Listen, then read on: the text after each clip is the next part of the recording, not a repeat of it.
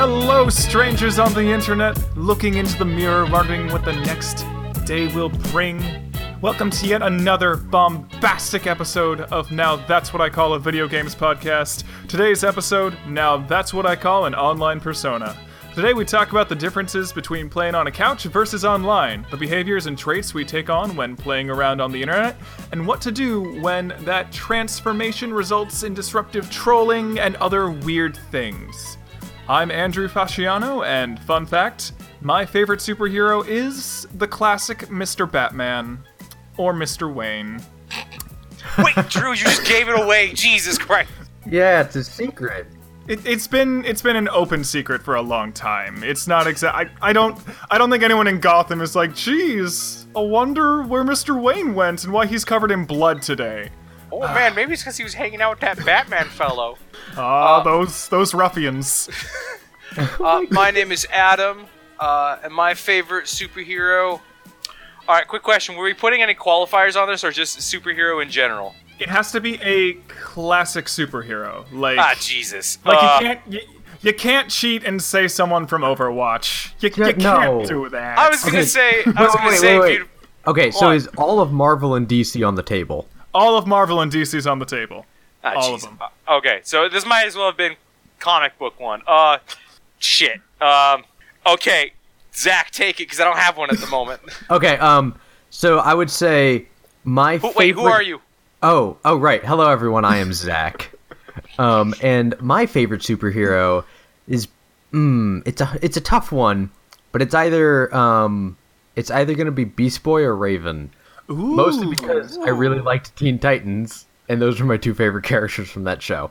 Are you hip on the new movies they've made, where they've made movies? Yeah, they've made Teen Titans movies, but not with the cartoon show you done grew up and loved, with sort of this like more comic book related thing. I don't know. Okay. I've seen some of it. They've got Damian Wayne in there. Yeah. Sorry. That's like the more, like, they're more grown up or something. They're not really teens anymore. Yeah, but they still kind of just called call the them. They kind of just call them the Titans. Nightwing's kind of like showing up, like, "Oh, you young kids don't know what it's like." Hey, rabble. Boy. Not quite rabble, but you know, it's a little different. They're kind of pairing people up a little differently. Gotcha. Okay. Anyways.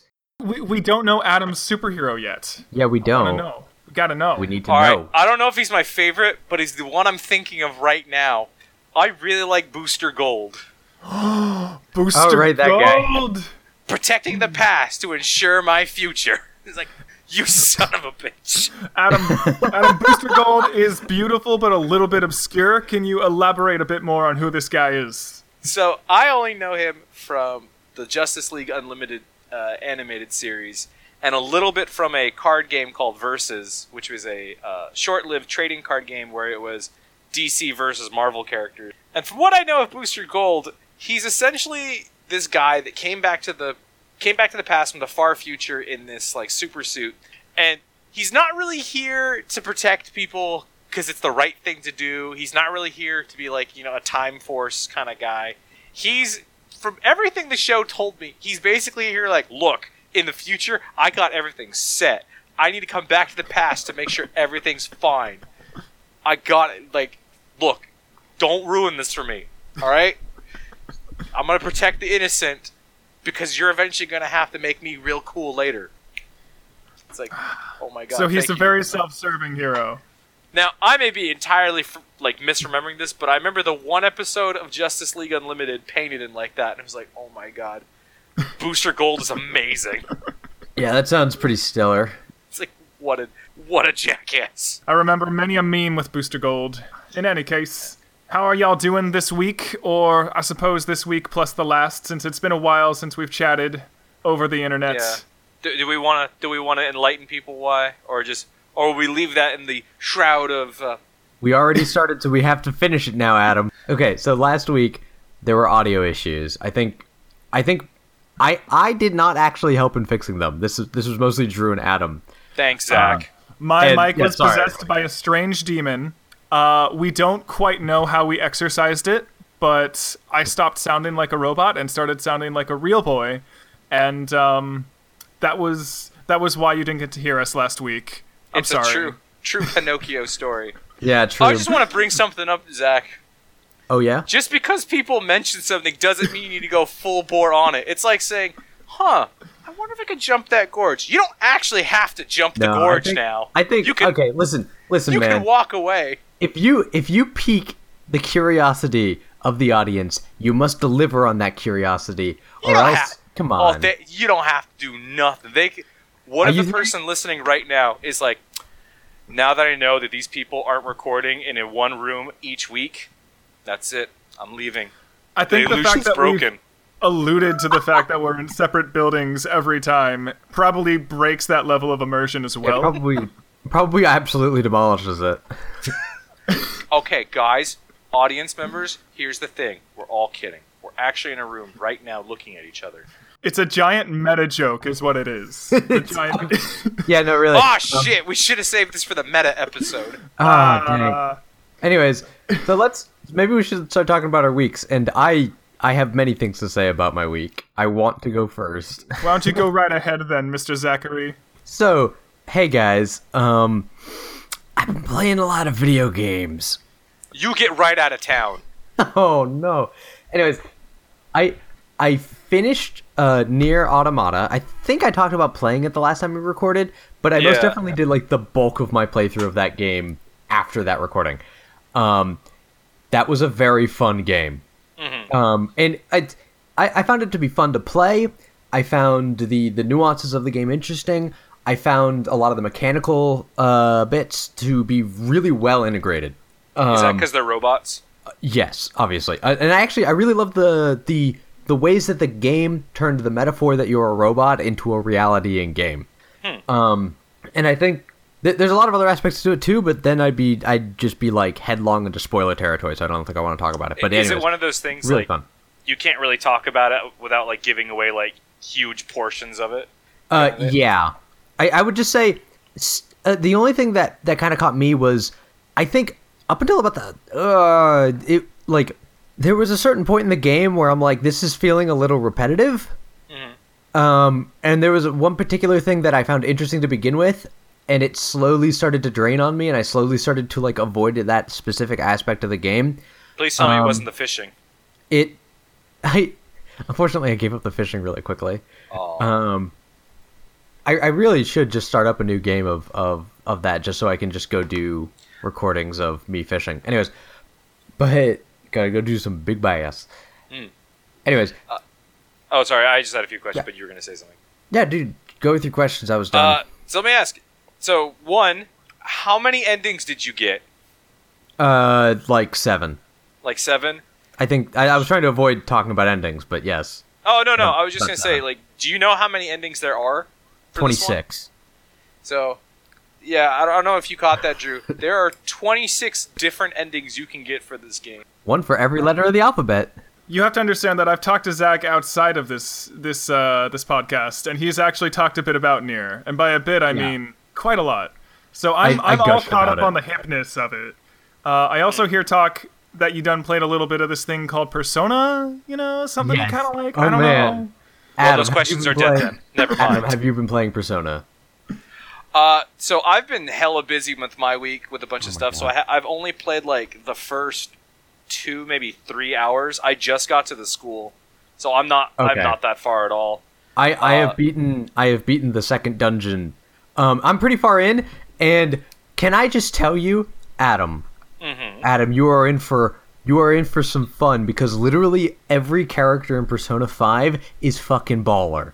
They are amazing human. They are amazing people. So far, I've liked everybody I've met. Your uncle seems like a dick, however. He's not your uncle. Isn't he your uncle? The guy? No, he's not. You're not related to him at all. Oh, then who the hell is he? He's basically. He's just some guy that your parents knew? He's some guy that your parents' friend knew. Oh, I totally thought he was your uncle. I misread that. I was like, wow, this guy's hella weird, and how did he not know about me? And what a shit. Yeah, no, he's. I found him to be kind of a shit, as well. Wait, have you spoken to the principal and like your school teacher?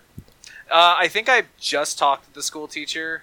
I think the last thing I did was one of the first characters, Ryoji, came up and was like, "Hey, meet me on the roof," and then like That's about Oh, okay. all I got to do because I was hella Yeah. tired and Wait, I you just didn't- haven't had time to go back. You did not think both the principal and your school teacher are both just kind of assholes?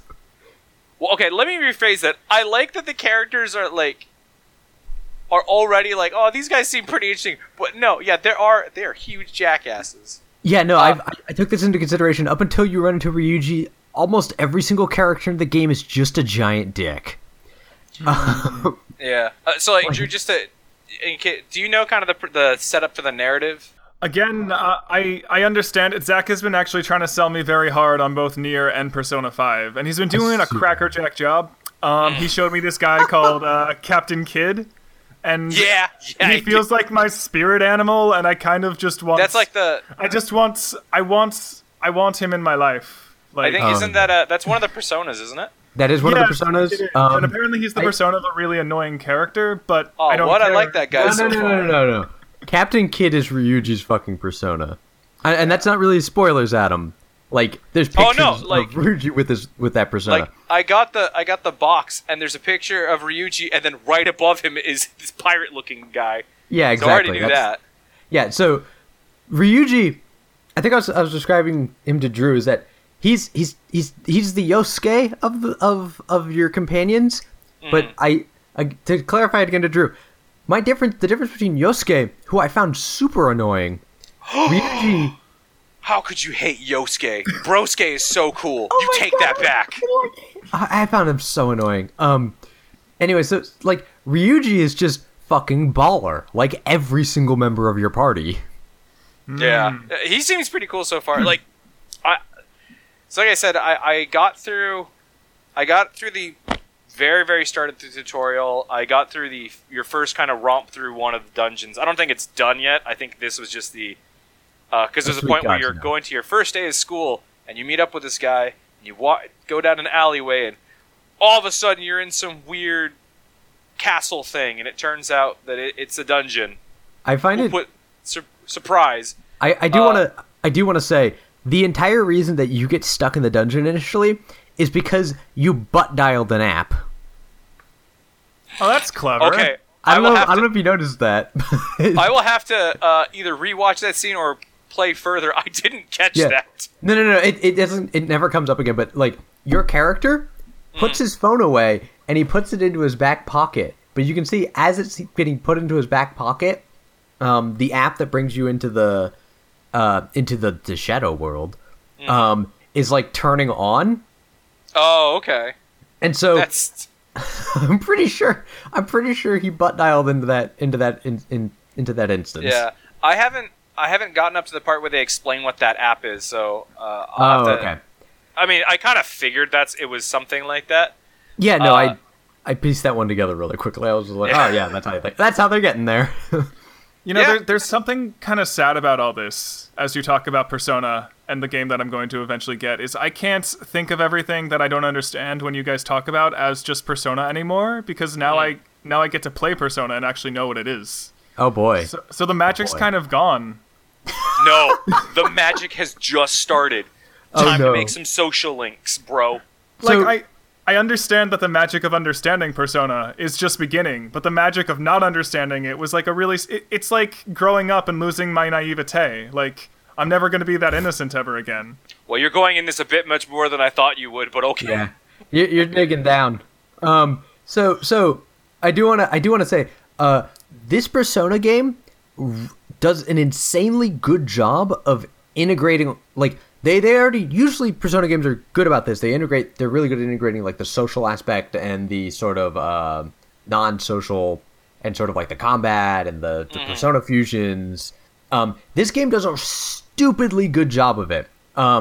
Additionally, holy crap, like, get ready to, like, ambush almost every enemy you encounter in this game. Yeah, I heard that's, like, almost necessary in some parts where you need to be ambushing dudes all the time. Yeah, I'm ambushing dudes all the time, and I'm a little over-leveled, which is fine. I'm playing on normal. I expected that. But, like, you need to be ambushing every single enemy you come across. It's not super hard to ambush them. I'll kind of give it that. Especially, I'll talk, you know what, I'll let you run into that aspect on your own. But it's... Yeah, So- hopefully this upcoming week I'll be able to play more of it, and I'll have a better opinion of it. I do have some opinion. Like, I got to the point where I added a member to the party. Also, she's on the cover.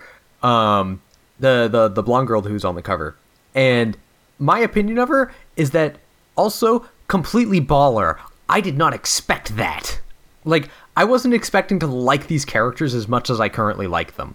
Like, oh, that's really good to hear. Yeah, I played through Persona 3, and there were characters I was like, I don't like these people that much. Or okay, but for real talk, real quick. What was your opinion on Junpei, who was basically the Yosuke of Persona 3?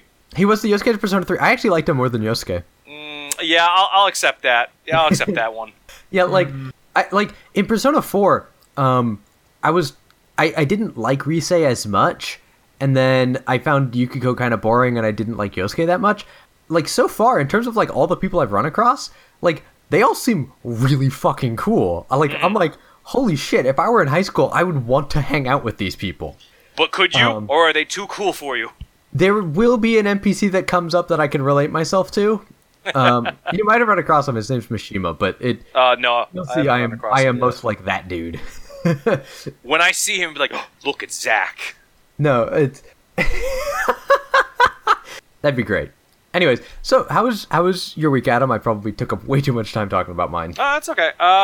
Let's see, what did I do? I played a little bit of Persona. I was really excited for that one. I ended up being busier than I thought I would be, just because I have a bunch of stuff coming up. Next weekend, I have a wedding I'm going to. I think we mentioned before, so I'm getting stuff set up for that. And then, I think, Drew, you're going to be at that, yeah?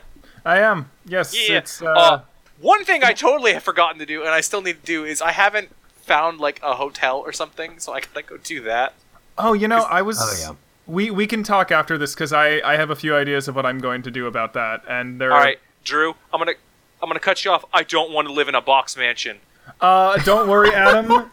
That's one of my later plans, and the other ones I have are more likely to come to be. So I think you'll be fine. Okay, thank God. Never again that box mansion. Yeah, no. There's a nice hostel by Pigeon Point, and it's relatively affordable, and it's nice. I don't know. We'll chat and maybe we'll figure something out.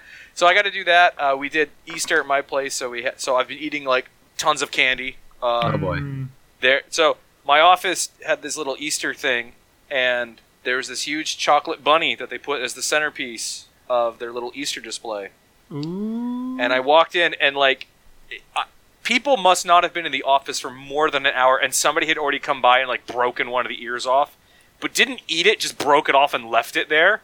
What? It's like, that's cruel. It's like, the fuck's wrong with you? But now this rabbit is destroyed and broken. Now it's open season. So I'm pretty sure I just ate like maybe a foot tall hollow chocolate rabbit. Holy crap. Was it like a communal chocolate rabbit? Like, was everyone allowed to take little bits and pieces of it? They were. I don't know if they did. Well, we do know that Adam ate all of it. Listen, listener on the podcast, people who might work with me, that rabbit was delicious. Y'all had your chance. In terms of games, since I've been busy with work, since we're getting release stuff and just kind of been around, I've been playing a lot more of that Fire Emblem Heroes game. That's a lot of fun. It's just kind of a nice little time waster kind of deal. Yeah, sounds cool. Very cool. I've seen a couple movies recently. I ended up seeing Your Name. It's an anime one from I don't know what studio it is, but it's the highest grossing anime movie like ever. I think it surpassed like Studio Ghibli's and stuff like that. Mm-hmm.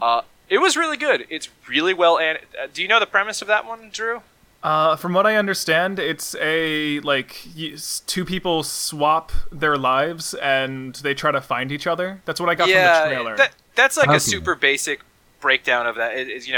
These people wake up and find out that, oh, hey, I'm in this other body, and these two keep switching, so they eventually are like trying to kind of cope with that, and then all of a sudden it like just stops, and then they're like, oh crap, we gotta I want to find that person. And there's this whole other like storyline that starts up when that happens that I don't really want to get into because like part of the reason this movie worked, like I really liked it. I thought it was really cute kind of movie. I think there's like one really big twist, but for the most part you can kind of tell where stuff happens. But the ending's like the ending is really satisfying, which is surprising because I guess this director usually does these movies that end on like really down notes, and this one's like, yes, the world is good, everything's fantastic, maybe. Aww. Well, maybe. What's the maybe at the end there? I don't know. You know, I'll have to watch it. I was kind of on the fence because it looked like it was really pretty, but I don't know if the premise was something that I was like, oh, I can enjoy this for like 2 hours or however long it is. Yeah. If I can quote Drew from when we saw Ghost in the Shell, I believe he said, I believe I said, man, that movie poster looks really anime, and then Drew was like, yeah, it does look really anime. So Your Name was really, really good. I highly recommend it. The other movie I saw was I actually went and saw the live-action Ghost in the Shell movie.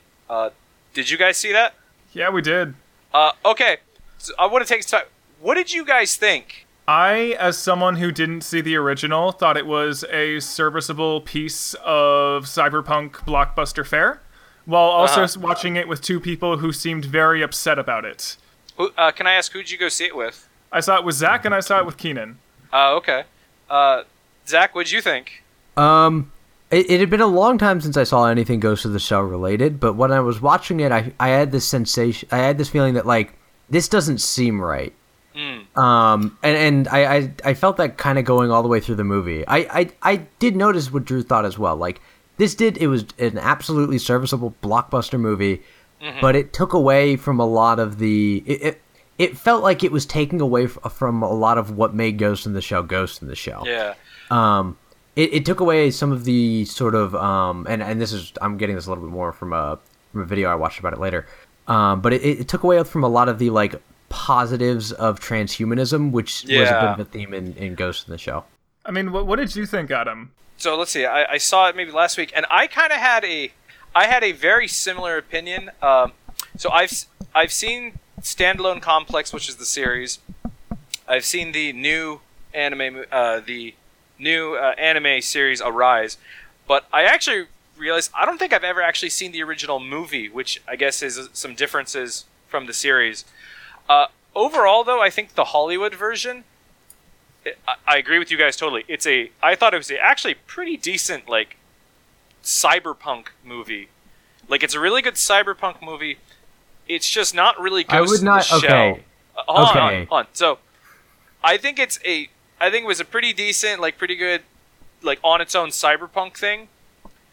But, like, that's, like, it's not really Ghost in the Shell, or if it was, it was very, very shallow from, like, Ghost in the Shell. I agree, like, I think I know which video you're talking about, Zach, and it does seem a lot more down on transhumanism, whereas the entire, like, original movie, from everything I've read, and kind of the bits and pieces I have seen, because it's one of those movies I've seen, like, chunks of, but never beginning to end. The curse of YouTube. Yeah. It seemed more like, hey, this is, like, going to happen, and what will happen to, like, human identity when it does, whereas the Hollywood one was like, don't lose your identity, ever, and stuff like that. And yeah, that's what were you going to say? I was about to say that there were, while it used a lot of really good shots, there were some really nice, well-compositioned shots. Some of the action scenes were pretty good. I don't think, just as a movie on its own, separate of the whole Ghost in the Shell thing, I don't think it rises to the level of like that was a really solid movie. I would just say it was okay. To me, I'm a big sucker. The thing is, like, I think Zach, and I think all of us are pretty big fans of cyberpunk. I'm more just a sucker of any cyberpunk thing. Like I said, as a movie, it's not great, but it had that vibe and that feel that, like, cyberpunk does, and I really liked that. But it was one of those movies, like, when I walked out of the theater, I was like, yeah, that was pretty good. And then the more I mulled it over, it's like, yeah, but, like, why did they do some of these things? The entire sequence with her mom was weird, and it felt so wrong. I don't know. I actually kind of like that scene. What were you going to say, Drew? Like, as far as the part with the mom, I thought, like, my thoughts were, I see what's happening here. It kind of happened very suddenly, and I feel like there should have been a lot more build-up to it. Overall, I feel like I'm kind of with you in the sense where this, to me, I don't have a lot of attachment to Ghost in the Shell. I just see, like, a pretty blockbuster movie about cyberpunk, and it's kind of pretending to be about something, but I don't like Yeah. it. To me, it didn't feel like it really was. To me, it felt like this is a very pretty thing to watch. It's not something you're supposed to sit very pensively on and think about. Maybe something you have on in the background when you have some friends over, like that kind of film. That aspect of it, the fact that it is just kind of a dumb Hollywood movie, is I think what annoys me most about it, because its source material is not dumb. It's not. It's like Ghost in the Shell is not a dumb set of material. It's talking about things and it's trying to make messages and things like that. And it's just like, it feels like, I don't know, it feels like the cheap commodified version of Ghost in the Shell. And I think that always is just going to feel kind of wrong. So also, I have a couple of points on this. One, part of the reason I like the first movie, again, of the parts I've seen and read, is that it is very a kind of deep and kind of thoughtful movie. I will say, Hollywood movies tend to try to get out into a really broad audience, and Ghost in the Shell has kind of always had this problem of being very dense for people to get into.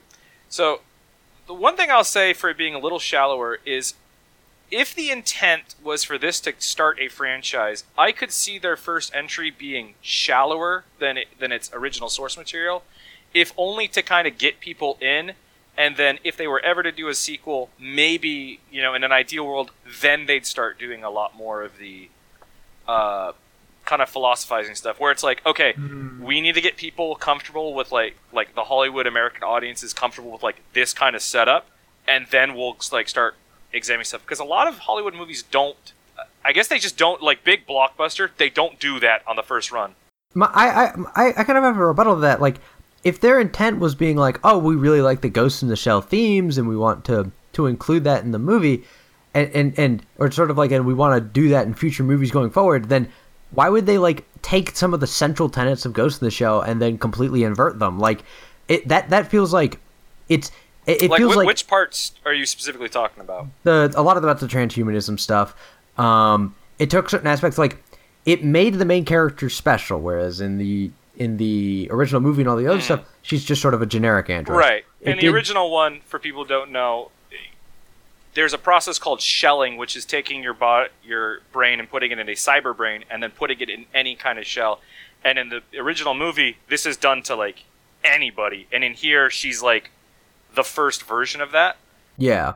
See, I didn't get that at all. Like, I thought this was like a bold experimental thing that they were doing, and I thought that was a core part of the original material. Oh no, not at all. That's an interesting change. I had no idea. Yeah, so that one can rub people the wrong way, and it does take away some of that, because in the original, there's actually a scene where the Major is she's just in a run-of-the-mill body, and there's a scene where she actually happens to see the exact same body on display, and that kind of, and then it's like, hey, if anybody can have your exact body, who are you actually, kind of thing. Yeah. And I feel like that central sort of theme about like questioning who are you and what you're supposed to be doing, I think it gets brought up, but I think this movie takes it from the opposite end of things than the original Ghost in the Shell. The original Ghost in the Shell takes it from a sort of like, well, this is how it is. How do we sort of cope with this? Or sort of, how do you accept this?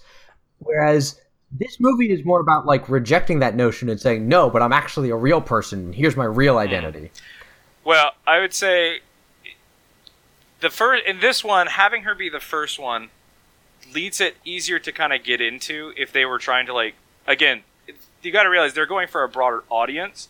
So having a broader audience, like having her be the first one, allows them to kind of set that stuff up if they were to ever to go forward with it. Now, I agree, there is this kind of message of, they do try to ask, like, what makes you you, and the Hollywood movie goes for, like, your memories, like, what you did in your past doesn't define you, it's what in your present, your actions now, that opens up a whole thing, but they kind of scrape that first lining and don't do with it. So I agree with you there, but I think the change of, there is some being lost in having her not being a mass-produced one, but I think that was made in the concession that if they were going to do more with this would need to be your starting point, kind of thing.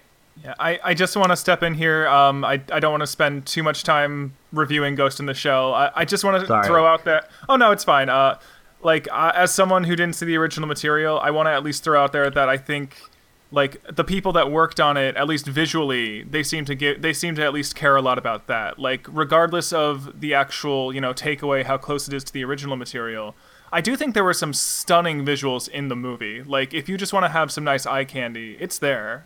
It is a pretty good looking movie. Yeah, it is pretty.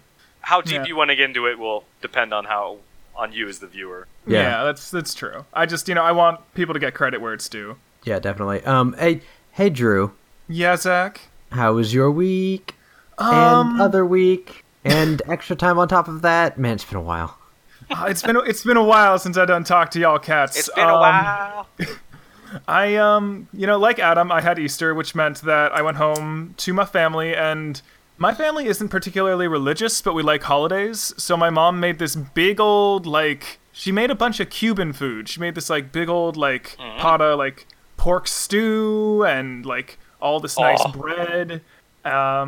It was so good. Oh my goodness! My mom is such a better cook than I am. It's horrible and terrifying. I don't mean to dishearten you, Drew. That seems to be one of the prestige perks of becoming parent. You just You get real get good. get a kid, you get bonus cooking points. Damn. Oh my god. Is that a motivator for me to actually do the whole getting kid thing? Because right now I'm not seeing a lot of benefits to it. Would you accept it? A lot of the people I work with are like, it's the greatest. I haven't slept in a week, and I'm like, okay, well, yeah. what have you? Aside from that, I had a wonderful run-in with the DMV. Oh, Yeah. my. were you So- breaking the law, Drew? I wasn't breaking the law, but I needed to validate that I wasn't breaking the law. I got my car sent in to be, it was, there was a bit of it that needed to be recalled. And when they did the recall and they swapped out the parts, they didn't check it off in the machine. So there was no proof that my car had been fixed and was ready to be on the road again. So I needed to go in, fight with 10 people, get a piece of paper that's about the size of a, it is the size of a bookmark. And Oh my god. I need to now go in tomorrow and hand that over to the man at the DMV and just be like, hey, just so you know, this is for you. That's what I did for more hours than I should have. Nice. Yeah, game-wise, I've been playing. Mostly all of my time has been spent trying to get the one new Tracer outfit from Overwatch. Oh my How's god. that going? A good segue for later. Yeah, a good segue for now. Well, let us. I mean, we should just segue into it since after that my week. That's all that happened. That's all I can really tell Okay. you about the darkness of my DMV life. and then Tracer. Yeah, DMV, then Tracer, then the new Overwatch thing. Yes. So, Uprising dropped. For those who don't know, Overwatch got a new Horde mode. It got a little extra mission with a few extra caveats, but there are some new costumes, some new sprays, a bunch of fun stuff for people who are fans of the game to play with. And I'm really enjoying it a lot more than I thought I would. The problem for me right now is you get special loot boxes when this patch drops, and there are special limited edition costumes. And I got the limited edition costume for a character that I don't really play a whole lot, but I didn't get the one for Tracer, which is the only one I play. So Yeah. now I'm violently Which- trying to get that. Oh, go ahead. Which skin did you get? I got the cool Mercy skin, so Oh, okay. So There's that. you've got Flight Attendant Mercy, and then you're gonna get Flight Attendant Tracer. Look Yeah, at her no. little hat, like Tracer's little hat. She has a little hat. Tiny little hat. Do you like tiny little hats? No, listen. Put a little hat on most characters, instantly better. I mean, that's what happened in Smash Brothers with Pikachu. Little trucker hat This ma- Pikachu was the best. What? Okay. Yeah, Trucker Pikachu. Oh, Trucker hat boy. Pikachu. Okay, I'm good. Anyway, so from the event, I'm interested in 3 skins, but I'm okay not getting any of them. Which ones did I get? I got Reinhardt's skin, and I got one of Torbjorn's skins. I also pretty got his Overwatch one, not the young Torbjorn with no beard. I kind of want to get that one. Young I- Torbjorn with no beard also has no robot hand.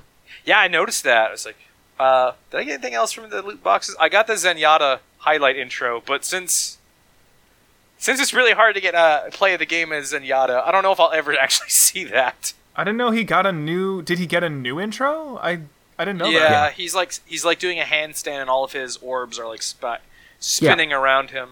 It's pretty that's cool. cool. Also, probably the best part of that update is the Diva highlight intro. So good.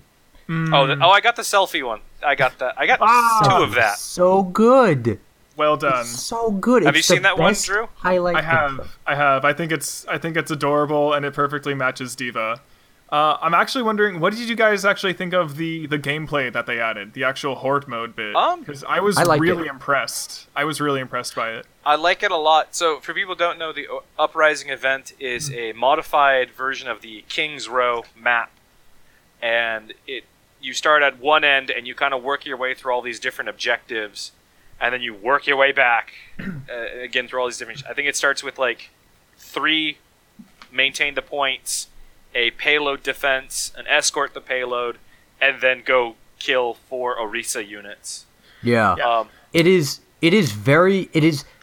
surprisingly long, I've noticed.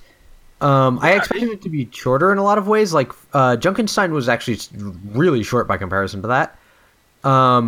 Was Junkenstein like a whole level? Like, this one is like a whole like single player mission. This Junkenstein was like, you know, the midpoint on Eichenwald?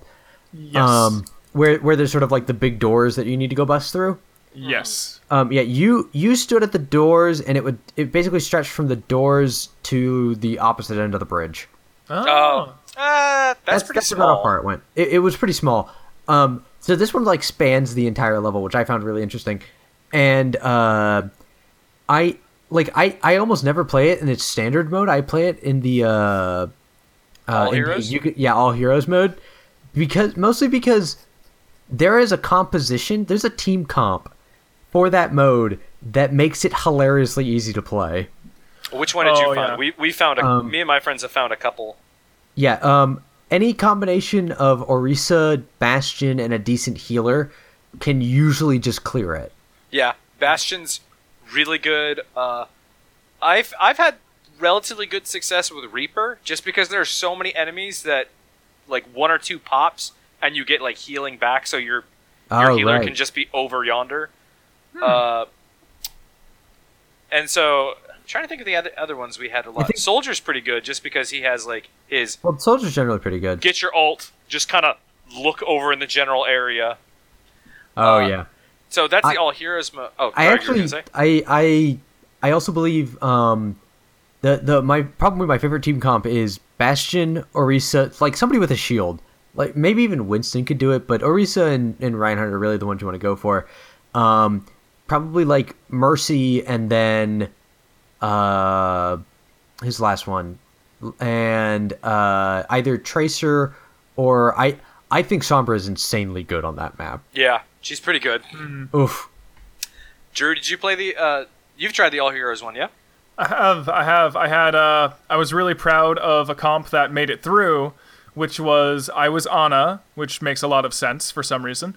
There was a Hanzo, there was a Sombra, and then I believe we had a Reinhardt. So nice. as the healer, I was like tweaking out the entire time. Dude, oh god. Playing Ana in that mode, I did that once. It was like, for whatever reason, more nerve-wracking than usual, because everybody keeps taking damage. You're like, oh my god, we're gonna die soon. No, everyone is like getting hurt all the time, and it's just like, oh god, you're over there. Oh god, why did you like charge to the opposite side of the map? I don't care. Please die.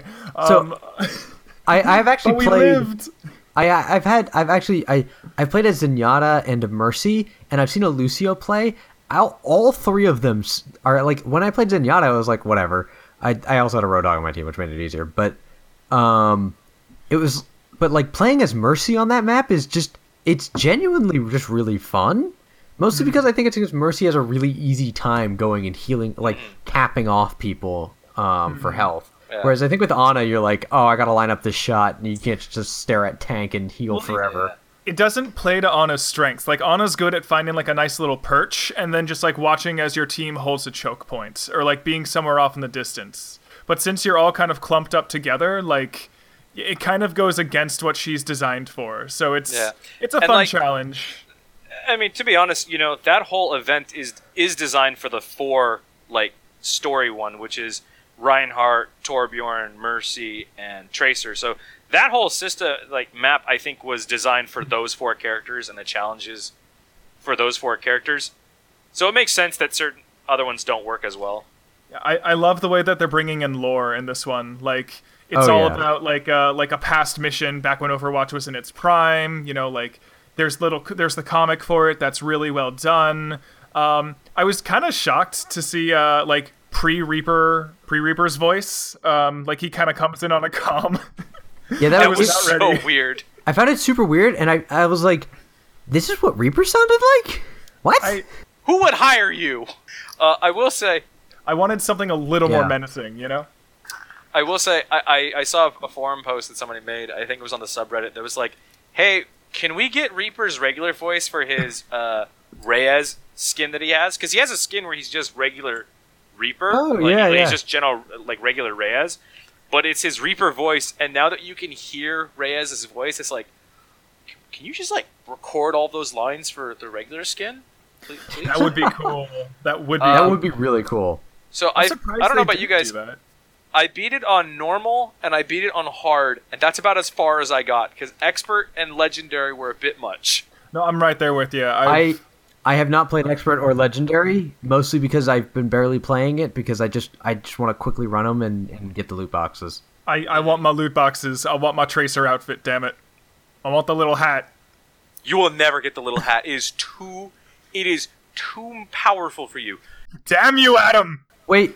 How many coins do you have? I have 925 coins. Oh. Not nearly enough. Drew, that hat is too powerful for you. You know what's also too powerful for you? The What? power, the raw strength My of God. the Xbox Scorpio. Oh Lord. Tell me more. I heard about the Scorpio. I also have heard nothing about the Scorpio. Or, I mean, like, I've been, like, not paying attention to it. So someone tell me Yeah. what the hell is going on with this. So- Adam, tell us.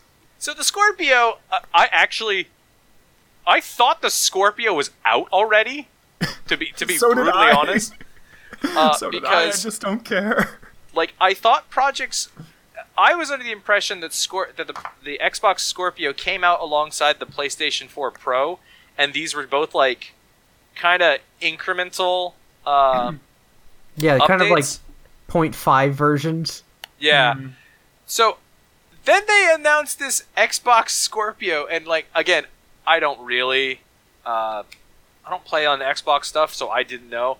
I just remember hearing that people were going like nuts about it, and it looks pretty cool. It's got it's the Xbox One S that came out alongside the Pro, and then you this know is what? Xbox Scorpio. That's Wait a right. second. Like, Did the they one- really? They went S then Scorpio? Yes. What was the I- one? Was the S like a slim version or something? I don't remember. I think so, don't keep yeah. up with these things. If I'm looking at Okay. this chart correctly, it looks like the. Sorry for the audience. I'm looking at this breakdown chart of all of its specs. It looks like it was the Xbox One S was a slight improvement over the Xbox One. Actually, really interesting that I just noticed. They make a distinction between the Xbox One, the Xbox One S, and the Xbox Scorpio. Now this thing has, let's see, it has 8 custom cores. It's got 40 customized computing units at 1,172 megahertz, 12 gigs of GDDR5 memory. It's got a memory bandwidth of 326 gigabytes per second. It's got that hard drive I don't care because I think you can just switch that out. It has a built-in 4K ultra high def Blu-ray player. So it's got a pretty good unless I'm really mismatching numbers, it's got a pretty good leg up on the PS4 and one on the PS4 Pro.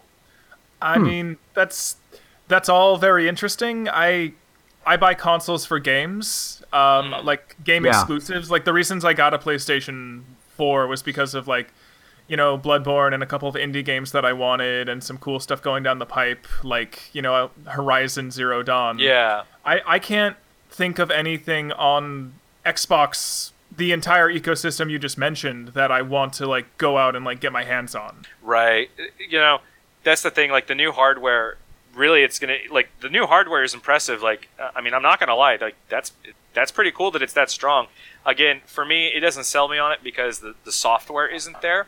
I will say one thing I have heard, and I'll have to read up on a bit more about it, and I might come back or something. But I have heard that there's like the software that's in the console itself, I guess, will, if you were to, I think if you were to like put in like 360 or even Xbox One games, it has so much power that those games will just run better. So it's kind of like, hey, look, all your old games, you can just throw those in and they'll just work, like run better.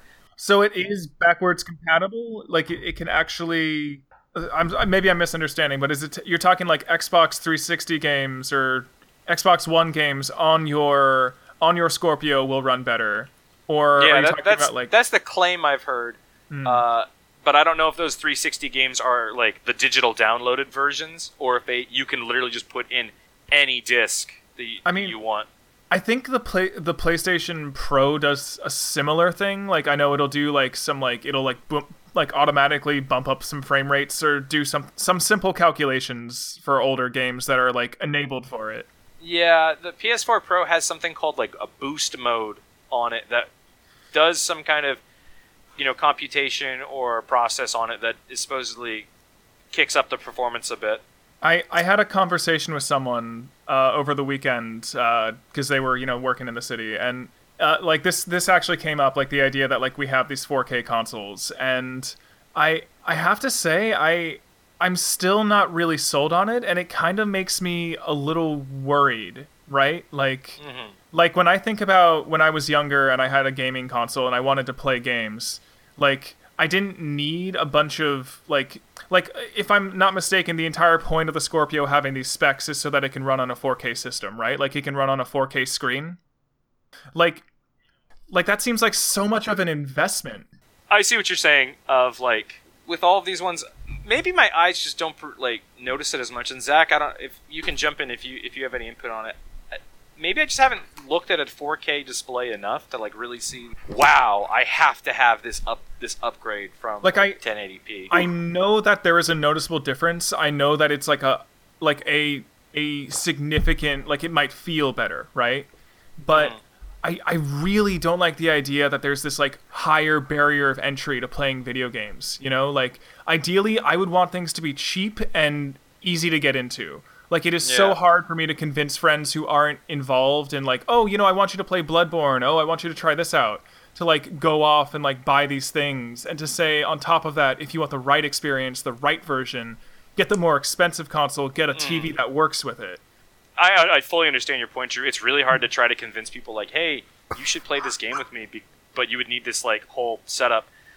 I actually honestly think that's one of the reasons, that often like Nintendo doesn't go for the super high spec stuff because they keep it lower, and so that does it. Like I know for a fact that like you can like I've met people that were talking like, yeah, my friend just convinced me to pick up a 3DS. It wasn't that much, so I did it. You know, if the Switch weren't a fucking like myth, maybe it'd be more available. Speaking of the Switch, yes, Mr. Zach, I'm finally going to be getting the Switch. Oh, hooray! Wow, that person you killed is certainly dead, and now you have it. Anyways, so I kind of was out of this conversation for a while. I might have missed. Stop drinking stuff on the job. That was me. Sorry. That was. God damn. I didn't think anyone would hear me. But yeah, so it seems like I guess my opinion on the Scorpio is cool, new extra thing, cool. Are there games that I want to play that are on that? No. Yes, okay, Halo Wars 2. You know, yeah, Halo Wars. The only reason I would get the Xbox One is to play Halo, and I'm just I'm at a point where I'm like, I'm done with Halo. Why would I want to play this console? It's a sad truth. Yeah. So Scorpio looks cool. Definitely more powerful. That it is a much bigger step up than from the Xbox One S to the Scorpio. It seems to be a bigger step than PS4 to PS4 Pro. I'm almost wondering if they're just like, fuck it, this is a new console kind of thing. But who knows? I honestly don't It actually makes me more confused than anything else, because like I don't know if this is a middle step or if it's intended to be like, okay, well now this is the next part in the cycle. Like now we're in this new layer, and if it is surprise, it's Gen 8. Oh boy, we all didn't know it was coming. Okay, if there's no other news, perhaps it's time to get on to our feature presentation. You guys ready for this? Sorry, this podcast is going long tonight. I mean, it's very true, but we've all got wonderful, important things to say. Yeah, it's true. That's right. It's extra double trouble because we haven't been doing this for because we got 2 weeks to cover. That's right, and we're portraying ourselves online, our online personas, if you will. Personas. Oh. Wait, quick question. I think the most important question before we even start this, everyone, what is your persona? I mean, I haven't played any Persona yet, so I don't quite know how to respond to this, unless you're talking about like something way more meta. I don't know. Pick mythological figure. Go. Oh man. Oh man. I'm bailing. Goodbye. Adam, no, sorry. you can't do that. Oh god, it's up to me. All right, look, Zach. I will have an answer for you after I have confronted after I have faced myself and Shadow Adam. I will tell you. I must accept the spirit of rebellion. But we're not talking about personas. We're talking about our online behavior and gaming personas and the way we portray ourselves online and how other people portray themselves online. We are talking about online behavior and the wackiness that happens when we do those things. So, I guess first question to think about when we're talking about online personas, online behavior, is what are some obvious things that you know that you do when you're online versus the way you act when you're in person? Ideally relating to games, just like maybe there's like a difference between sitting next to your brother and being nice and polite versus like cursing and shouting at a stranger over the safety and comfort of the internet. Weirdly enough, I feel like I get way more like angsty and jovial if there's another person next to me, and I'm probably more polite if I'm just like online derping around with strangers. So this is kind of like, what is your couch co-op versus your online co-op behavior like? To kind of give some cause, games used to just be like you'd have to go to an arcade and it'd be more social, and as technology's improved and so that, I feel like online kind of interaction on games is kind of more prevalent. Arcades just aren't as popular, so more of our interactions seem to be through online and just kind of by ourselves. I mean, that's true. I guess maybe like not even just with other people, but like just like when you are playing something solo versus playing online a part of a community. Like if I'm playing, one thing that I've noticed with online games with me is like if there's a lot of online lore, I'm far less interested in it versus if it's something offline where I'm kind of allowed that time to sit around and mull things over, right? Like maybe that's just based off of how they're designed, but for me, like if I'm online, I feel like I kind of want stuff immediate. Like I'm there for a very specific purpose. I feel like I'm trying to think. I feel like in that regard, I'm a little bit similar, but for a different reason. And maybe Zach will have a similar input on this. So in terms of behavior, I'm usually generally, I try to act online the same way as I act in real life, which I try to do the right thing and stuff like that. I think we've said in our cooperation games and stuff, I more tend to play co-op rather than competitive stuff when I'm in like a big group, and then when it's just by myself, I don't mind doing competitive stuff. But for lore stuff, I guess when I'm playing a single player game, unlike it's just me at my house, I am really invested in the lore and kind of the story. But when I go online and I try to do the lore stuff, I'm almost a little like on edge because there are other people not that they're like doing anything to me, but it's kind of like if and Zach will probably know this. Yep. For an example, in Final Fantasy XIV, when you do some of the events, there are like cutscenes and story elements that are happening, and my initial reaction is, "Oh man, I really want to look at these, but these are other people, and they might not want to sit here while I'm doing this," and it's kind of that I don't know them, so I don't know what their temperaments are like. I So have the exact same thing. Like, if there's I will watch every cutscene always. Like, if I'm just alone and there's like, I got the time in the world, because I think cutscenes are really interesting. But like with like the new Overwatch update, I skip that fucking intro every time because it's just like I don't care. Like, other people got things to do. You kind of want to get to it. Yeah, exactly. Zach, did you ever have that kind of experience when you were like running through those dungeons and like, did you want to watch the cutscenes and everybody's like, no, come on, we gotta go? So I did actually have I had a very specific experience regarding this. Is the in Final Fantasy XIV, the last sort of like the before the DLC comes out, there's sort of like the like end segment you do where you go and fight the Empire and all that stuff. I actually watched, like, I told all the people in the group that I was new. They all knew I was the new guy. Mm-hmm. And I fully watched the first cutscene, and everybody else was ahead of me. Oh, I think I know the story. And so and they had already like cleared the boss by the time I finished the cutscene, and were like well on their way to the next one. And I posted in the group chat, "Hey guys, I'm like hella far behind. Do you want me to skip the like I'm like watching the story stuff. I think it's pretty cool."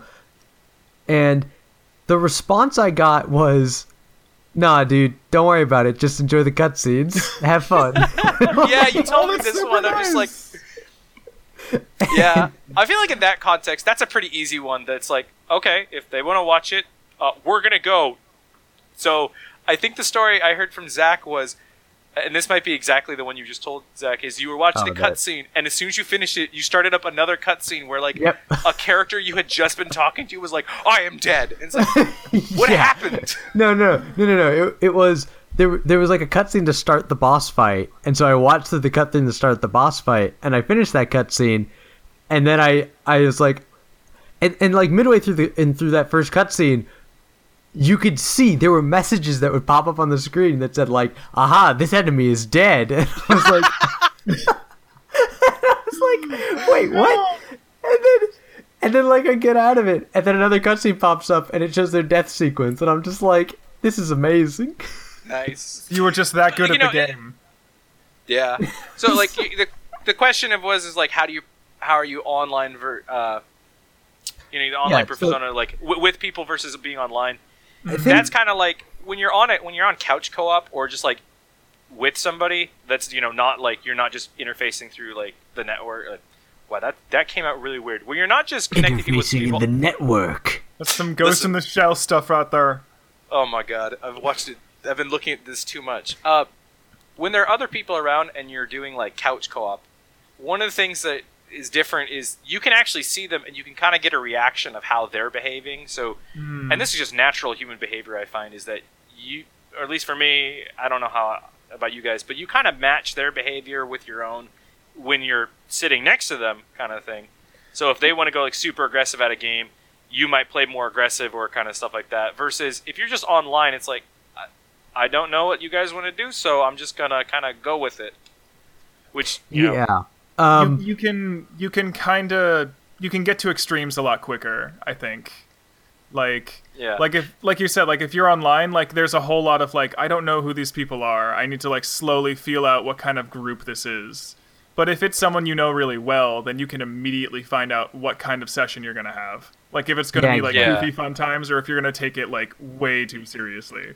And I think a lot of modern games have kind of helped that, where it's like early MMOs, it might have been kind of hard because it was just like just text and then whatever team chat, so you weren't really sure. But now, like with Discord, there's like whole other third-party apps you can have running at the same time where you can talk with just your group. So I just want to say that my online behavior versus couch co-op is I mostly agree with you guys. I do have to say though that like my online behavior is noticeably a different sort of personality than my in-person behavior, or I think that was more true when I started doing online stuff. Well, how do you mean? Because like it used, like this is much stronger. Like I'm significantly more, I want to say, polite in person, and I tend to be, I tend to defer to people a lot, and I think it's just because I'm friends with a bunch of really loud people. but I tend to be a little bit more of a wallflower, a little bit more of the background. Though I can have my moments. I'm sure you've seen them. I have. Whereas I go online and I can be sort of the like, especially when I'm typing, I can just be sort of this like total goof, and big, loud, and present.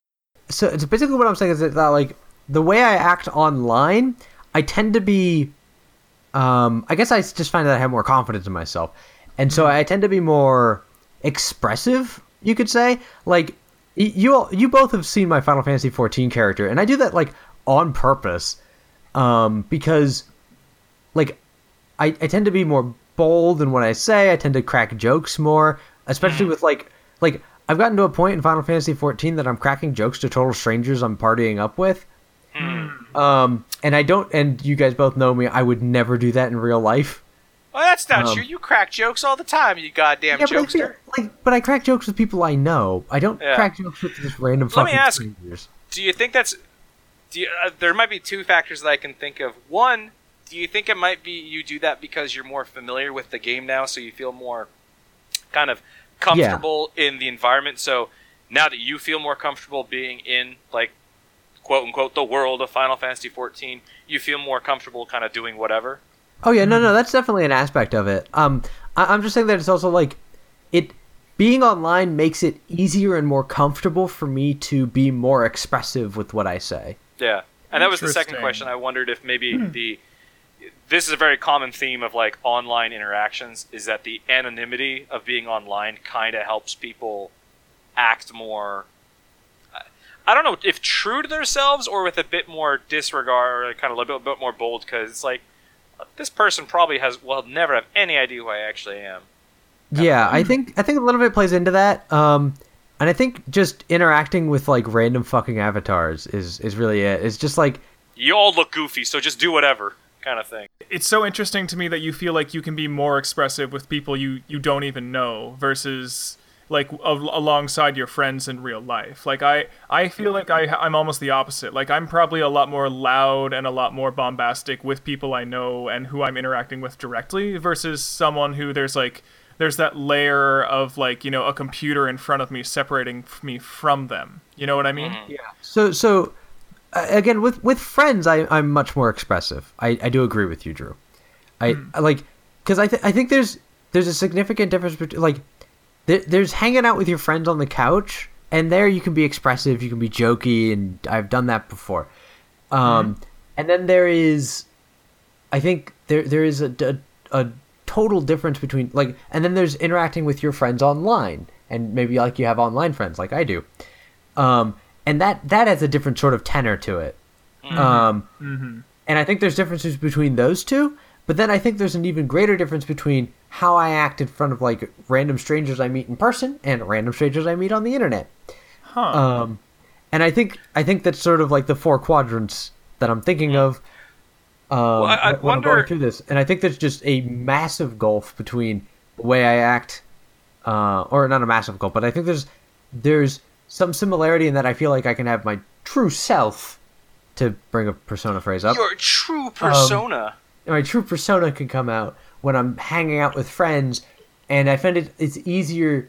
And I think being online with strangers, it's easier for me to be that sort of, you know, just to act out and to sort of be expressive and jokey, and all that stuff. Interesting. Because well, like that's why I said. Sorry again. Just final thing is that I have a really strong sense of social anxiety, and I worry about social consequences a lot, and so talking to random strangers in person makes me feel like, maybe I should be really polite to these people. But if they're random strangers on the internet, there's less of that, and there's more. And the other thing is that a lot of times it's within like the context of a game, and I'm like, okay, so we're all here to play this video game, so I feel like I can be a little bit more. That said, that's mostly true for Final Fantasy and not shooters, and we'll get to that later. Well, that's kind of why I asked what I did, was because, you know, it sounds like, if I'm understanding correctly, you know, and I don't know, I feel like this is probably true for maybe a bit more, like a more general thing, is that if you know the people you're around, you can be a lot more true to yourself. And the first time you start playing a game and maybe you're not as comfortable in it, it's very hard to kind of like be very outgoing or bold, because you're still learning kind of the ropes of this new game. You maybe you're not so sure on the social cues and stuff like that of this game, but as you get more familiar with it, I find, and I think this is true for myself, and maybe this kind of relates to kind of what you were saying, Zach, is that when I'm doing online stuff, the more comfortable I am in the game, the more I feel like I can be a bit more like forthcoming with people and kind of be more interactive. As you guys both know, on Couch Co-op, I'm pretty kind of loud, bombastic. But in a game, I tend to start kind of, when I'm learning it, I'm trying to focus on just doing well at that game, because I think, like I've said before, I have kind of this kind of anxiety of, oh man, I don't want to mess this up for other people. I want them to be able to enjoy their game. Mm-hmm. And as I'm more comfortable, I find I'm more able to also be a bit more like, okay, now I'm comfortable in it, so I can have some more fun, kind of interacting more with people. Yep. And I don't know if you already went over this for yourself, Drew, or if you had any more you wanted to add to this. I mean, it's weird because I will say that I mirror a lot of what you guys are saying with a small caveat. And when I go online, I think I said this earlier, I actually tend to be a little less bombastic and a little less loud, just because the people I'm talking with, I have no idea who they are. And it's right. I guess this just kind of goes back to theater and trying to understand people. I maybe if this is someone I want to interact with, then I'm going to spend the time to try and understand who they are and what they're about. And that's so much harder to do if we're all focused on a main objective. If it's an in-person interaction, I can go to this person and just have a conversation and kind of directly find out, are they a funny person? Are they a very serious person? Are they feeling awkward? Are they feeling, one way or another? But online, that's so much harder to actually get a genuine answer from someone. So I actually find it's almost hard, it's almost like I'm trying to find. It's almost You're trying to find a good in route with them, kind of thing. Well, not even. It almost seems like this is an avatar, and the avatar kind of tells me nothing. So I'll put it like this: it's harder to relate to people online, and so I find it a little harder to care about being jokey with them. I'll generally just kind of be whatever. I understand the tropes of this game, and I'm gonna go play it. And if someone seems cool, maybe we'll talk. I wonder if the difference is in Zach was kind of talking about his he feels he can be a lot more kind of forthcoming with his online friends, in that those are people. I know Zach's in a guild and stuff. Those are people he will very often interact with. Whereas, it's a very different interaction than somebody, say, you meet somebody on Overwatch, where it's this is probably going to be one of the only times you ever interact with them. So you do want to. So at least for me, I guess I was speaking for you, but I'll speak for myself now. Is that when it's stuff like Overwatch, it's just, hey, this is the one time, so I'll be a little bit more reserved unless I know them and I can kind of be a bit more. But if you keep meeting these people, you do kind of form that relationship, and you kind of know, hey, they behave this way, even though I have no idea who they are. Well, I have a couple of examples, and I'm going to be drawing from the same exact two games of Final Fantasy XIV and Overwatch. I think Overwatch, just generally, I'm in the same boat, is that I don't know these people very well, and so I'll when I try when I go on to competitive, I always stick my headset on because I always want to make sure I'm communicating with my team. But that's just an aspect of playing competitive. You need to be able to communicate with your team. What? I was trying to communicate by smoke signal. You trying to tell me that didn't work? You just type in the chat. Everyone reads the chat all the time. Everything I write in there is always read by everyone. Oh man. Anyways, so in 14 though, so take this for example.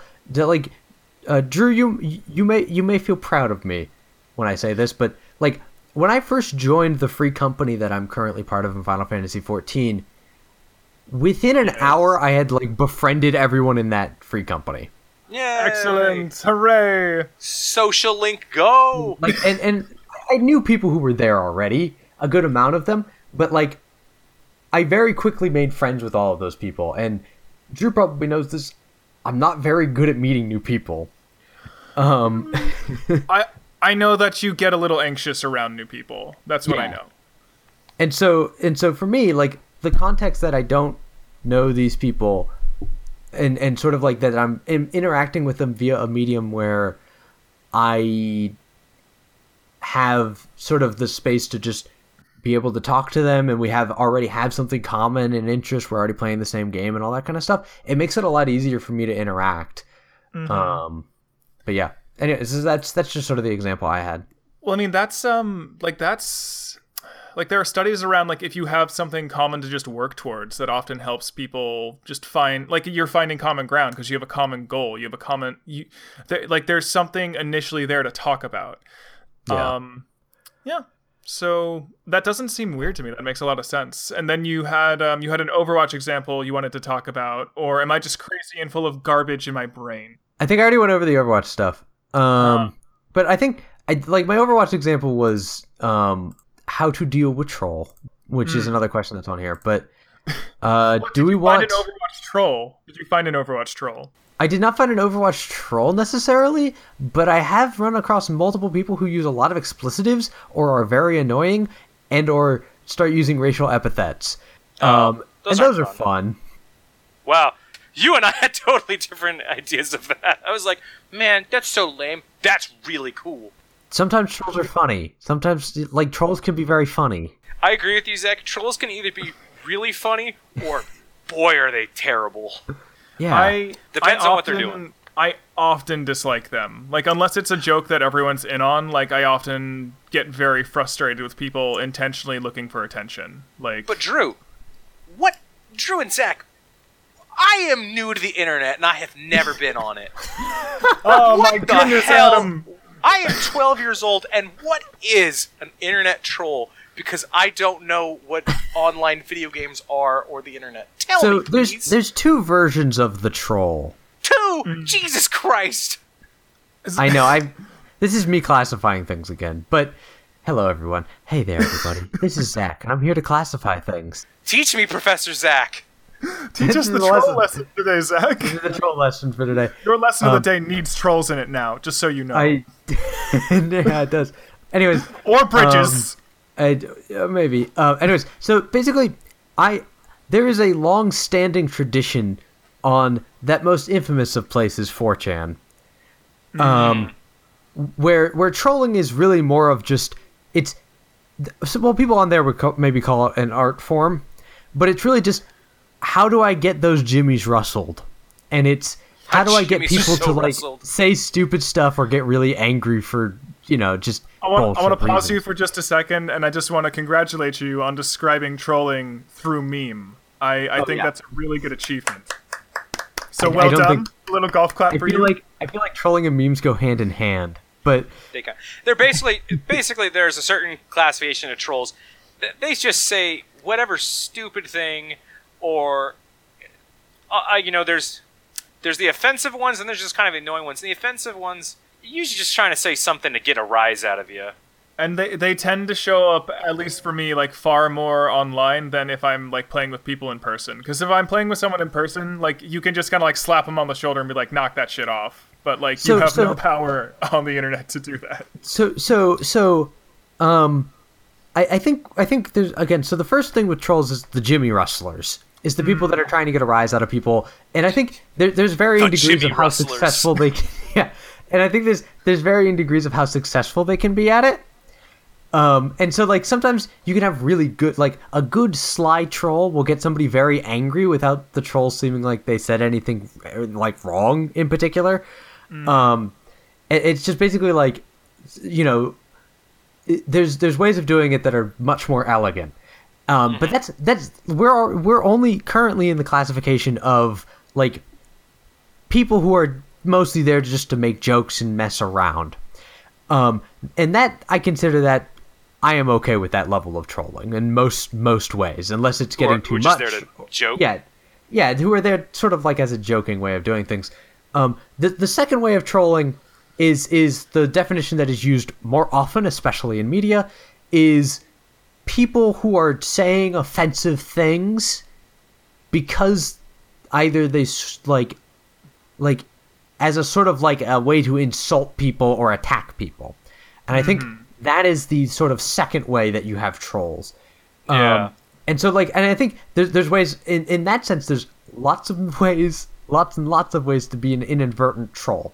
So then, how would you, Zach, as you are our classifications experts, which is your new title, Yeah, that is. So for those, like, maybe they're trolling in a way that is like not directly affecting anyone, or it's something like it's kind of very subtle, right? Like you just have someone who's like messing around in the chat client, or just like won't get off their mic and just keep saying like, offensive things. Like, do you classify that as trolling or just someone kind of being annoying?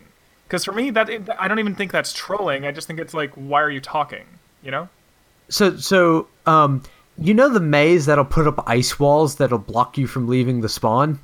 Yeah. Yes. That's a troll. That's the troll. That's the troll. That's the troll. For people to be clear, it's not just like chat or TeamSpeak. There's a lot of ways you can troll people in the games itself. Like, the example Zach used of putting up an ice wall so nobody can get past is trolling people. I know there was a couple where, like, I know in TF2 it'd be like, hey, I'm going to go just build all my stuff over here and, like, have the teleporter drop people off into nowhere. Oh man, Adam, I was so ready to drop that as my trolling. That's my happy trolling example, because when it happened to me, I was the worst. I was always happy about it. It was just like, oh god, you got me, you son of a bitch. Like I was happy about those kind of incidents because it was like a weird hack. It was like a weird you know what, you win this round. I've always noticed that, like, if the trolling is coming from the gameplay mechanics of a game that you're playing, which that was a lot of if it's coming from the mechanics of the game. If it's coming from the mechanics of the game, generally speaking, it's probably in good fun, unless it's that fucking May Ice Wall. I hate that. Like it ranges from that was a good goof to that was really fucking annoying. Please stop. Like it's hard to get into genuinely offensive territory via the mechanics of a game. Well, because the game mechanics only let you express a certain way of, like, you're bound by the mechanics. There's only so many ways you can actually annoy people, and the game generally has ways of getting around that. Yeah, exactly. And so the other kind of trolling, I think, happens mostly in the realm of, like, the chat boxes and the sort of the, like, communications chat that is going on. And I think a lot of that ends up relating into sort of toxicity culture. I don't want to say culture, but that's it's like online toxicity. So I think there's a level of overlap in that you can have both at the same time. Or, like, being a toxic player with mechanics and just being like verbally abusive kind of thing. Like you can have both of those kind of things. You could have someone who's being funny and just sort of messing around, did like the teleporter thing, and then, like, in the chat box they're screaming, they're like throwing around racial epithets and things like that, and you just be like, okay. But, like, there's ways of overlapping, but it tends to come from the same kind of people. Mm-hmm. But they are two different behavior sets, and I think that's an important distinction. Like having a fun, like, oh, I hacked the mechanics. Like, that's completely different for me than, like, someone who's, like, being, like, just, like, vulgar, like, or, like, playing porn or something through a microphone. Yeah. Those, I wouldn't say those are from the same place. I do have to say, okay, I will admit this right now. The person who's playing porn through the microphone, I give them 5 seconds of that. 5 seconds, very funny. After that, not so funny. There's a threshold that is very short. Threshold. It's like, ha! All right, enough. So, if I'm understanding it correctly, Zach, you're kind of saying it's like there's the ones that are just being annoying versus the ones that are being genuinely offensive, and more often than not, if it's through the mechanics of the game, you feel it's not as bad as, like, somebody who's being, like, verbally through chat or client kind of thing. Oh yeah, because I think through the chat of the client, that's when you start getting into sort of, like, direct attacks on people. Yeah, I was just about to say that is that the reason I was summing it up is because I was trying to say, like, yeah, that's kind of how I'd classify it as well, is in that, like, if it's through the mechanics, it's like, okay, this is real annoying and I kind of wish there was a stop, but I'm a little bit more like, I'm not as annoyed at the May Ice Wall as I am as the guy who's just, like, yelling explicitives or just being a jackass. Yeah. Because they're like I think you guys would agree, those are more personal ways of attacking people rather than, like, the Ice Wall went up, everybody's getting screwed over. Okay, sometimes the May singles you out, but this is just me griping about May at this point. You need to chill out on it. Oh my god. Oh god, he said the words, Zach. He said the words. What do we do? Guess what? My internet's hella stable now. I'll never drop. Oh. I do think it's like way easier to get into like an actual fight with someone online than it is like in person. Like if it's in person, Yeah. like you can often just like laugh it off, even if it's like a total stranger. Like even with like a competitive game like Smash, I've never gotten to a point of fury or gotten into like a little tiff with anyone. Yeah. But online, like it seems like people are like itching for a fight sometimes. Like I think I Yeah. had people curse me. I'm trying to forget what it. Or I'm trying to remember what it was. But you know what? I got someone who like they got super mad at me because I dropped a teleporter in the wrong place in Team Fortress one time, and like they were like yelling and swearing and cursing, and it was like this would never happen if I could see you face to face. You know? Again, Yeah. this is that thing that I was bringing up about the being anonymous online lets people do things that they wouldn't normally do. Like, you're absolutely right. I can't think of a time I've actually been like upset at somebody, like when I was sitting next to them. But that's because I can see visual and physical like body language cues of like kind of what's happening. You can kind of adjust the situation. Online, I don't know who these people are. It's that's that veil of anonymity that lets people kind of do whatever and feel like they don't have the consequences. Adam, that's a very good point. Zach, do you have any other word on trolls that you'd like to throw out? I think I guess just the final word on the trolling is I don't know, just I have tried to be polite and tell trolls to just kind of cut it out. Sometimes I think it's just teenagers, and when you like talk to them, it's really just like teenagers think they're being really funny, and then you just sort of type to them and be like, "Yo, dude, could you cut it out, man? This is getting really annoying." Yeah. And Yeah, I think it is really you get, annoying. you get like a 50-50. Like if you genuinely go on to them and be like, "Man, dude, I'm getting really frustrated with this. Could you please just cut it out? It's really annoying, and I just want to play this game because it's really fun." About half the time it works. Or maybe only like a quarter, but still, sometimes you get through to them because I genuinely think most of the times, even the worst trolls tend to be just sort of teen kids who have no idea what the fuck they're talking about. Yeah, and I will Exactly. concede to that. I don't think I've had as much success like being like, "Hey, dude, can you cut it out?" Like often that it could go either way. Like I think like you're right. Like maybe about 20% of the time it works, and the other 80% it's like, "Haha, I'm gonna keep going and rolling hard with this, whatever."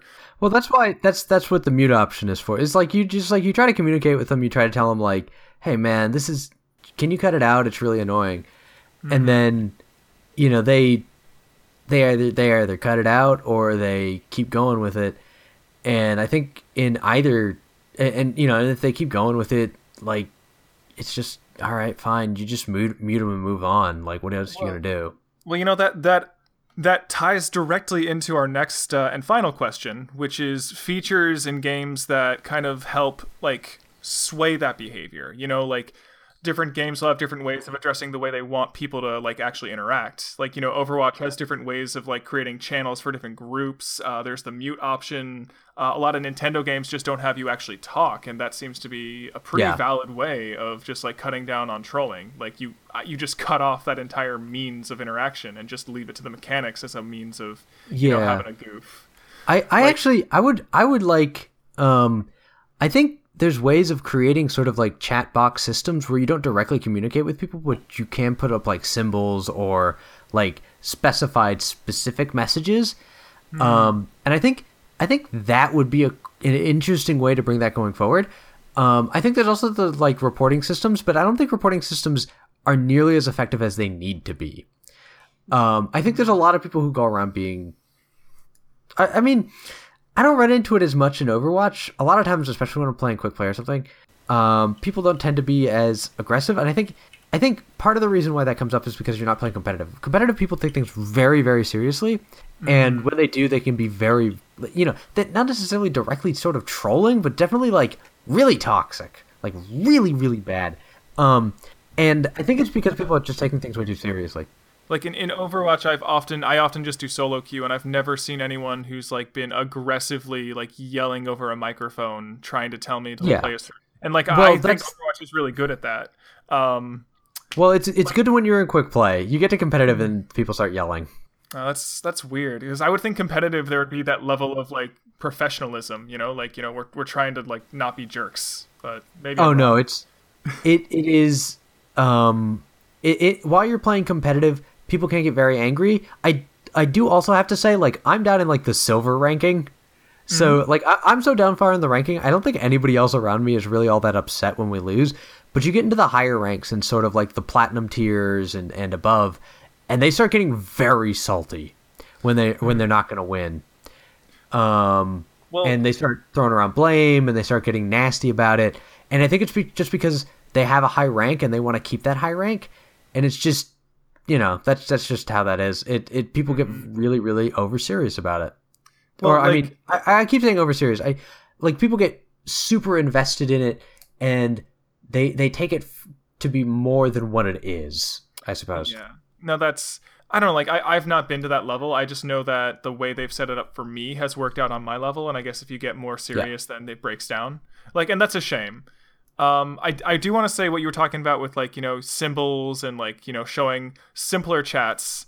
That reminds me a lot of, like, the gesture and message system of Bloodborne, and I really love the way that game does online, because there's that basic level of interaction that just allows people to come together, have little spats, and, like, all the toxicity. I've been, like, able to have angry and intense bouts with people, but I've never felt like there's, like, an element of it that's, like, super venomous. Like, the way that is set up is so great, and I love it so much. Yeah, the way they did do interaction in the Souls games and Bloodborne, I guess, is really solid in terms of sort of fostering, partly like fostering a community, and partly like sort of like keeping people from directly going after each other. I think like you can have rivalries with people, but because of the way the game works, you're not really gonna have like you'll never have more than like fleeting interactions with most people you run into. And I think that really helps. Like when you play Journey, you have fleeting interactions with random people, and at the end of it, they tell you the names of all the people, and I forget. But there's like a really funny comic where somebody was playing Journey, and they had a journey with this one person that sort of followed them almost all the way through the game. And they finished the game, and they're looking over all the different symbols and how they relate to the people that they were playing with. And the one person who played with them for like most of the game was like Nazi lover with some numbers at the end of it. And, a little immersion breaking. And they were like, oh, I had a beautiful interaction with this person, but oh no. And I think, again, it like, when you make it much more, when you make interaction between players much more symbolic, or sort of like you restrain what they can say to each other, I think that fosters a sense of community between people. And I think it's because those restrictions usually, are specific to the game itself, and so you're interacting with them based on the basis of your love of the game with that person. So then, do you err on the side of having more tools set up to sort of limit that interaction so that it can be a better type of interaction? Like, are you supportive of that? Well, I think there's certain games, like say, like competitive games, you need to have open communication because people need to be able to talk to each other. Like Overwatch would not work competitively if people could not communicate. I think there are certain like games that are mostly like, say, single player games, like there's one social feature in Persona 5 where you can look and see what people did that day. I think that's a really cool social feature. Did 4 have that one as well, right? 4 did not have that. I didn't even consider that. V4 Golden totally had that. Oh, Golden did. I didn't. I did not. Yeah, play that. Golden had the system where, and from what Zach says, it sounds like the same, where you can just go check what people did on a certain day. Yeah, you can also check to see what people answered for the fucking quizzes. Is that thank God, because I always get those wrong. I know, right? Invasive? Like, I guess I'm thinking of like 3DS like pass systems, like, and you're saying like they can see how you've been playing, like. No, they can't look at any individual player. They just give you percentages. Oh, okay, that's kind of cool. Yeah, they collect everybody. Drew, you played the Telltale games, yeah? Where at the very end it'd be like, hey, 50% of the people did this. It's kind of like that, of like, hey, 50% of the people answered this way on this question, so maybe you should do that too. Yeah. I actually really love that reveal at the end of every episode where it's just like, oh god, how did my decisions stack up? Who did what? What could I have done better? It's just kind of interesting to see like what routes I took. That, and with Life is Strange, they do the same thing, which I need to play. Yeah. I also need to play it, but oh boy howdy, there's Persona 5. You Yeah. are. That makes a lot of sense. Adam, do you But, have like- any? Go ahead. Oh no, go ahead. I was going to ask you to speak, so just go ahead and speak. Oh, I was gonna say because I got the feeling we were talking about like like mechanisms in games for like social behavior stuff. Indeed, indeed. To pull the veil, boys, my computer being weird today, so I've been listening, but like I have words to say, but no one will hear them. Say your no. words, Adam. Say them now.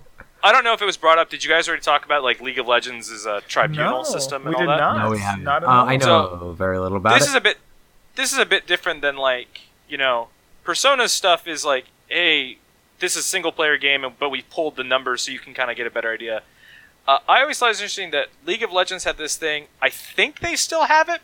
They either still have it or they had it in the past, where basically, whenever they would get a report about, hey, this person was maybe a toxic player or played poorly or something, it actually would go to a group of people in the community, and I think there was like 5 or so people that would sit on this thing for each report, and they would kind of give a verdict of whether they think, hey, this is, this person seems to be having bad behavior versus good behavior. I thought that was always a really cool idea because then it kind of lets the community kind of navigate what they want to see in it. I don't know how well it actually. I don't know if it ever actually amounted to anything because I don't know how many people actually took it seriously. How is the tribunal picked? Like, how do they choose? It was more just a process you would sign up for. So you would just sign up to review cases, and I see. you and 4 other people would vote on it. It wasn't like you didn't get like picked to be on it. When I had done it a couple times, and you could just sign up if you had spare time to look through them. It was kind of like it was being their customer service, basically. Yeah. So I have some friends who play League of Legends. So far as I can tell, it didn't really affect things very much. Oh, that's a I shame. wouldn't. I honestly wouldn't think it would because it's not something they really. It wasn't a forward-facing thing. It was more of like if you happen to be online in the forums, you might run into it, kind of deal. Yeah. But in terms of like mechanisms to encourage social behaviors, it's like I don't really know if there are many beyond that one. I can't really think of many mechanisms unless you guys have already said stuff Did you that do that because it's about like it's kind of like this is the people interacting and this is just the community that happens in. That's kind of why a lot of games when online was starting always had this warning of this game is rated for its solo content. The interactions online are not rated because they really have no way of controlling that.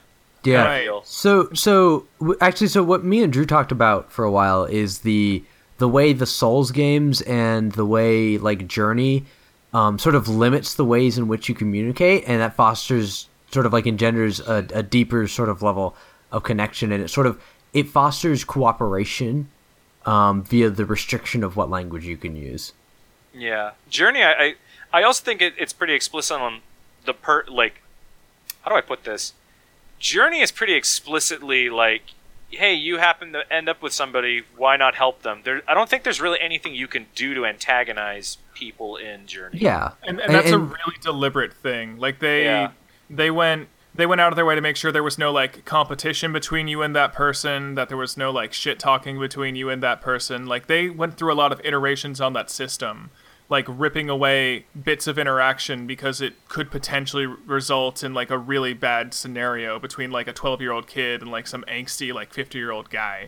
Yeah. Whereas, but in the Souls series, the interaction, you choose what kind of interaction you want to have with this person because you can either put your summon sign down to summon people, and that's already pretty explicit. Like, hey, you got like they had to summon you had to choose to get summoned, and now you guys chose to be cooperative.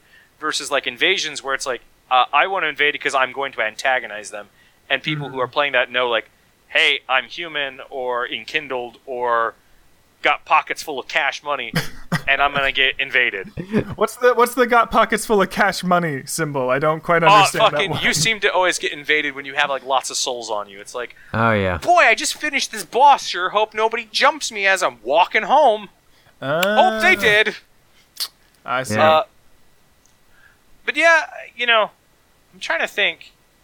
it definitely does depend on what kind of interaction. Maybe that a lot more mechanics in games are like, they seem to be, you choose what kind of interaction you want to have with other people instead of, like an MMO, there's like the free chat, and that's free game for everybody. Mm-hmm. Yeah. Mm-hmm. And that's widely understood, I think. But you can like blacklist people, you can friend people if you want, and be like, hey, I want to chat with you. There's a lot more. I feel like games are, as games have become more online, they give you more choices to filter out the kind of interactions you don't want because they want you to keep playing. Yeah. As opposed to in the early days where it was like, if you walk in here, you're gonna like run into people you may not want to deal with. And that still happens, but I find it happens less. At least that's been my experience. I think I briefly overheard you saying, Drew, that you don't run into as many trolls on Overwatch. I don't either. And I think that's just because it's like, I think it's something developers are more conscious of. Like, Yeah. they've probably over the years gotten enough complaints and maybe enough lawsuits that they have to directly address it, as opposed to just going off with, well, it's online, anything can happen, we don't have any responsibility.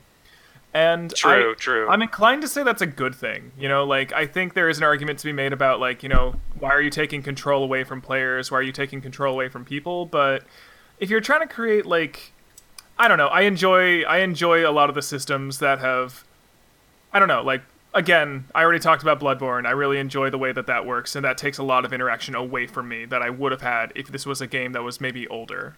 And I think of it like that.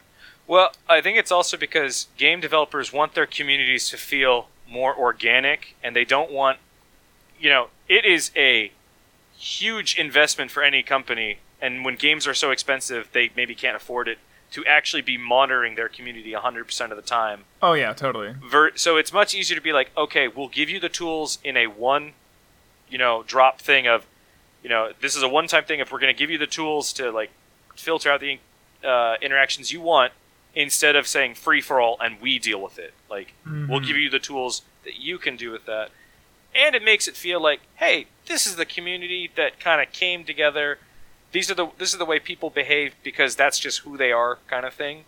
Versus I'm behaving this way because I don't want to get banhammered or something. Yeah. Yeah. All right, guys, we are at an hour and 45 minutes. What do you say we go into some pour-outs and wrap this sucker up? All right. I'm going to give a pour-out to Drew, who is going to have to sit here and deal with this audio bullshit that my computer has decided to hand him. I accept your pour-out, Adam. I give a pour-out to you and the conversation that you tried to have with us by Thunder, and we're going to find a way to work it in there. Yeah, we're gonna. It'll happen. Also, what was it? There was another pour out. Yo, pour out to all them Easter bunnies I ate. You were delicious. Pouring some out for the Easter bunnies. All right. I'm gonna give a pour out to all my online friends. You guys are cool, and this is just an excuse to say you guys are cool. Aww. I have one final pour out in that vein. I'd like to pour a couple out for all my peeps that I didn't get to eat this year because I didn't get to have any peeps for Easter, and that's my favorite Easter. Oh, thank God. I thought you meant your online peeps. Jesus Christ, Drew's a cannibal. No. Oh, Jesus. I don't know if I can handle the knowledge that Drew is a cannibal. I feel like I need to learn something. Zach, hit me with a lesson of the day so I may learn that Drew isn't a cannibal. Well then. Hey there, everybody. It's time now for the lesson of the day. Today's lesson is, do not feed the troll. And that's the lesson of the day. Thanks, everybody. Thank you, Zach. I won't feed the troll that is Drew, the people I know, because he's not a cannibal. Okay, we gotta end before my internet dies again. Listener, thank you so much. Always good to have you have us do stuff. That was a terrible sentence, but... and we'll see you online, listener, wherever you may be. If you have any feedback for us, please shoot us a message at teamnitwick@gmail.com. That's teamnitwic@gmail.com. This week's music was done by the wonderful Crow Leader. And Drew, did you spell it right this time? I He did. He did. And on that note, we're leaving before anything bad happens. Goodbye. Bye. Farewell.